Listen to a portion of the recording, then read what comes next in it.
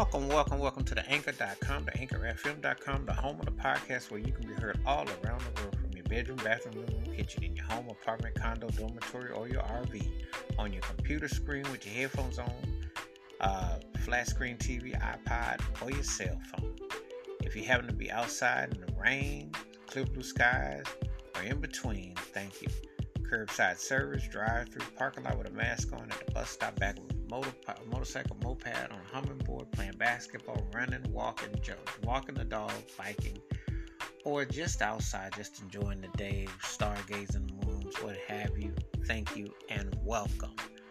This episode, I'm going to talk about one of the most important R&B artists ever, and also I'm going to talk about a remix of his classic song, which to me, that the version was the best version of it. And just going into details, R. Kelly's Bump.n Grind, How It Feels remix.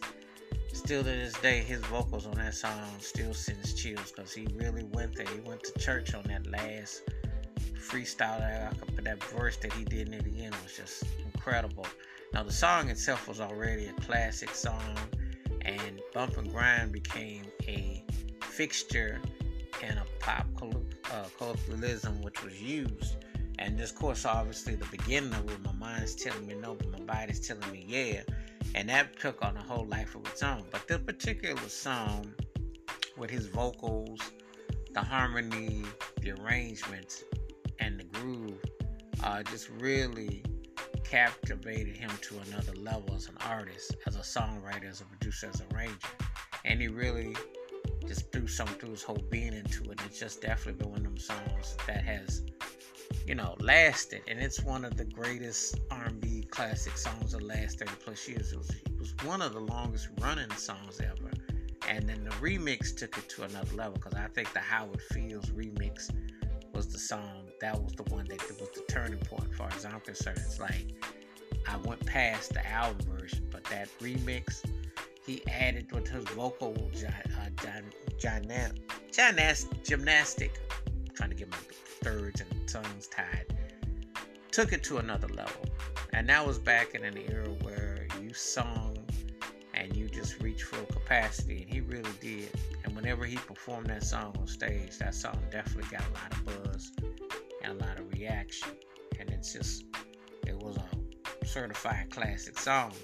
And he came up with a strong, memorable groove, and his vocals is what took that thing to another level, and it's the way it just fed off of it. So it's still one of the greatest R&B songs of the last 30 plus years, easy. One of the best slow cuts ever, period. Wash your hands, keep your mind clear, watch out for one another. Please give me your thoughts and takes on R. Kelly's Bump.n Grind, How It Feels remix. And when I'm just talking about remixes, this cat was one of the kings of remixing his own tracks and give them a different life. He definitely gave it a spin.